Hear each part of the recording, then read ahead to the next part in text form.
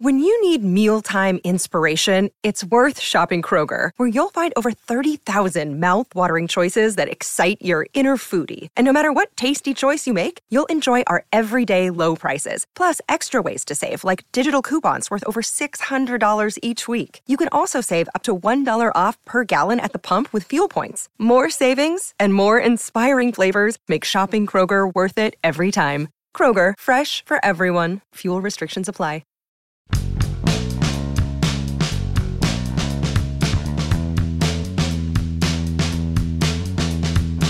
Well, they're still at it. Yes, really. Even now, as we're speaking, Major League Baseball's owners and players went at it overnight, deep into the night. And at 3:22 a.m., they finally sent out an announcement saying basically they're going to hang on until later this morning to resume their talks that appear aimed at a conclusion. Good morning to you. Good Wednesday morning. I'm Dejan Kovacevic of DK Pittsburgh Sports. This is Daily Shot of Pirates. It comes your way bright and early every weekday if you're into football and or hockey. I also offer up daily shots of Steelers and Penguins where you found this. What's in it for Pittsburgh? As I waited up, like a lot of people did, anticipating the conclusion coming because of the owner's self-imposed latest, somewhat serious, maybe not so serious deadline, that was the thing that I kept trying to determine. What'll this mean here? What'll it mean for the Pirates? What'll it mean for fans coming to PNC Park? Yeah, I've made my feelings known, to say the least, on baseball's need for a salary cap type system. Nothing of the kind is going to come out of this. In fact, nothing's really going to come out of this, or very little, where you could say, hey, this applies to the Pirates. This applies to concerns that people have, whether it's in Pittsburgh or Cincinnati or Milwaukee or wherever, that are markets like these that'll make things better. Even the concept of an international draft, as opposed to the current Wild Wild West format that exists throughout Latin America, even that isn't something that really favors the Pirates. You might think that it would, because it would kind of even out certain facets of how that functions. But Ben Cherington and others associated with the Pirates are on the record as saying they prefer the system as it is, because they feel, as all teams are going to do, that they've got an advantage with the current operation.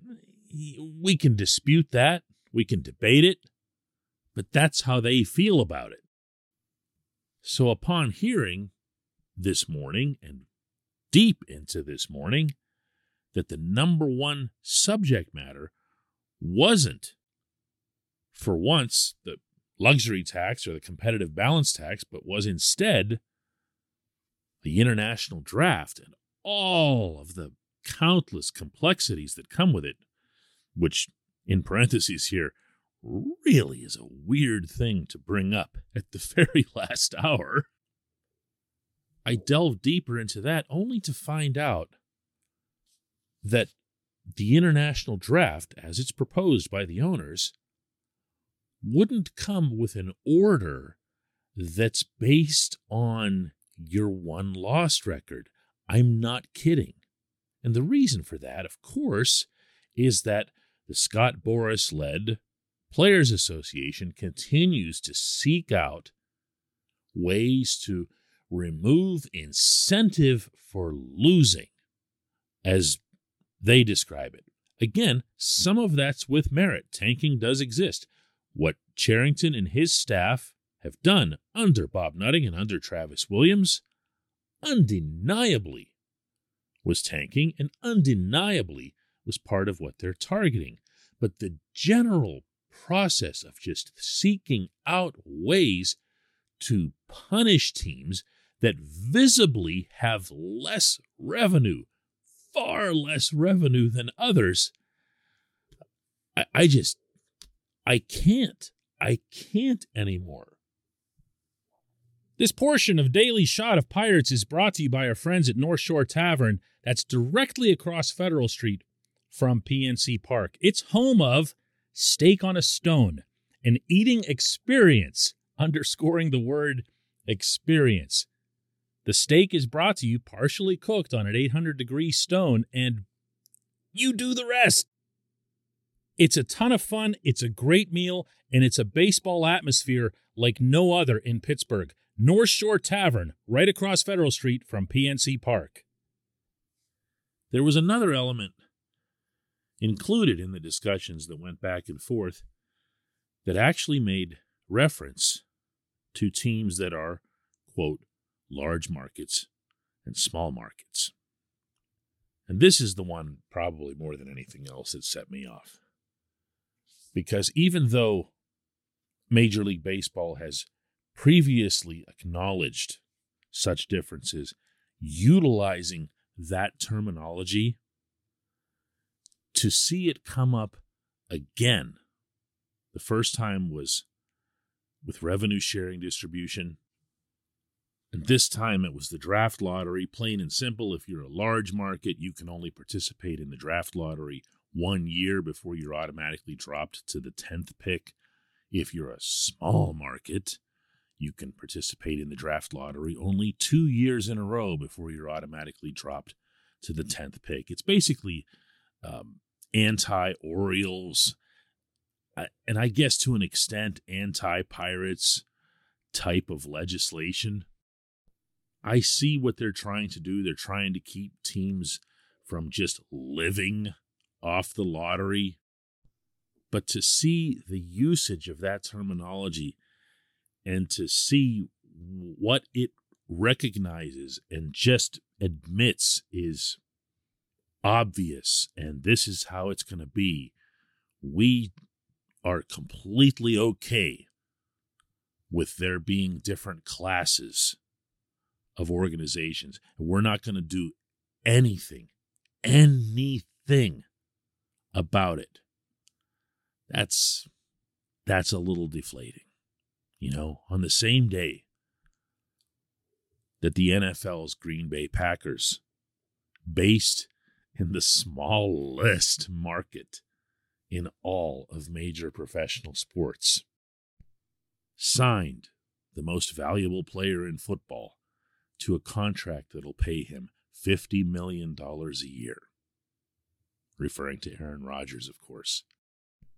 On that same day that North America's most successful sports operation by a big margin flexes in the biggest way how equitable its system is, the baseball people are still trying to find ways to preserve their haves and their have-nots.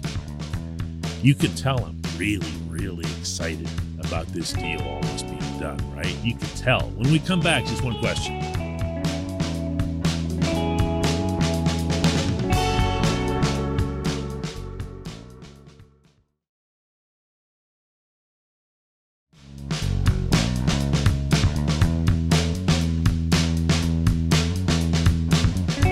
Today's J1Q comes from Canyon Swartz, who asks, what is the first thing the Pirates will do after the lockout ends? Love the show. Listen to it every weekday. Thanks for that, Canyon. I appreciate it. The first thing the Pirates do after the lockout ends. How about I split this into a couple of categories? One is if they're smart, ... Okay? And I'm talking about smart, not just in the baseball sense, but in the overall sense. If I'm the Pirates coming out of this lockout, and this thing ends up stinking on ice the way it appears that it will for fans in Pittsburgh and in other similar markets, and there's a feeling of hopelessness or despair or whatever, or just to hell with these guys, I'm done with baseball. Not just the Pirates, I'm done with baseball. If I'm the Pirates and I'm smart, the first thing I'd do is get a long-term deal done with Brian Reynolds. And I'd entertain one similarly with Ke'Bryan Hayes. Does that reek of PR and whatever else? Sure, of course it does. Would it be transparent in that regard? Yeah. But would it also be the right thing to do from a baseball perspective? Sure. Coincidentally enough, all of those W's can be had in one fell swoop. You can get 2 foundational players signed for the long haul. You can do it right down there in Bradenton. When they show up for the truncated spring training or whatever, hold big press conferences. In fact, you know what? Do them on back-to-back days for maximum impact. So you don't just have both of them at the same time and everyone gets one full day's news cycle out of it. You spread it out a little bit. You make it look like, wow, this is great. What are they going to do on a third day? I mean, of course, there won't be a third day. There isn't a third player that you do that with. But you can do it with these 2. That's what I'd do. But then they're not me, and I'm not them. So what they're actually going to do is they're going to scour the dregs of right-handed relievers to fill out the middle of the bullpen. They'll look for someone who could play first base. They'll probably get themselves a Wilmer Defoe or 2 so that Derek Shelton has a bench. And they'll probably find at least 3 or 4 more catchers who can't hit their own weight so that they can have, 5 or 6 of those guys available over the course of the season. I'm sorry. I know this isn't what anybody wants to hear, but this is how it kind of feels right now. Not just with this team, but with this sport. I have allowed myself at times to think about what it would be like if baseball had the kind of economic system that the NFL, the NHL, and the NBA have. And what that day would be like and the excitement that it would generate in Pittsburgh at who the Pirates, not just who they could sign, but who they'd have to sign. What would be required spending on their part, and how before long nobody'd even remember the name of the owner of the franchise. Bob Nutting would just fade right into the background. Yeah, there'd still be a gap, and he'd still be accused of being cheap and everything because the Pirates would never be much higher than the salary floor, but at least they'd be over $100 million. At least they'd be up near where they were at their very peak of spending in 2013 to 16. At least they'd be competitive in that regard. And then this stuff happens, and this labor deal is going to come along, and it's going to be there for 5 full years, and the haves are only going to have more, and the have-nots are only going to have less. And you're not going to see anybody associated with the Pirates putting up any kind of fight against it, or really doing anything about it in the baseball sense. I've spoken on this show how the first thing the Pirates ought to do financially coming out of this is commit to a $100 million payroll. That was put forth by the owners, a $100 million floor. Okay, that means you think everyone can get there. Right? There was no revenue sharing proposal that accompanied that. You think everyone can get there. Commit to a $100 million payroll, not in 2022. For 2023, be realistic about it. A $100 million payroll.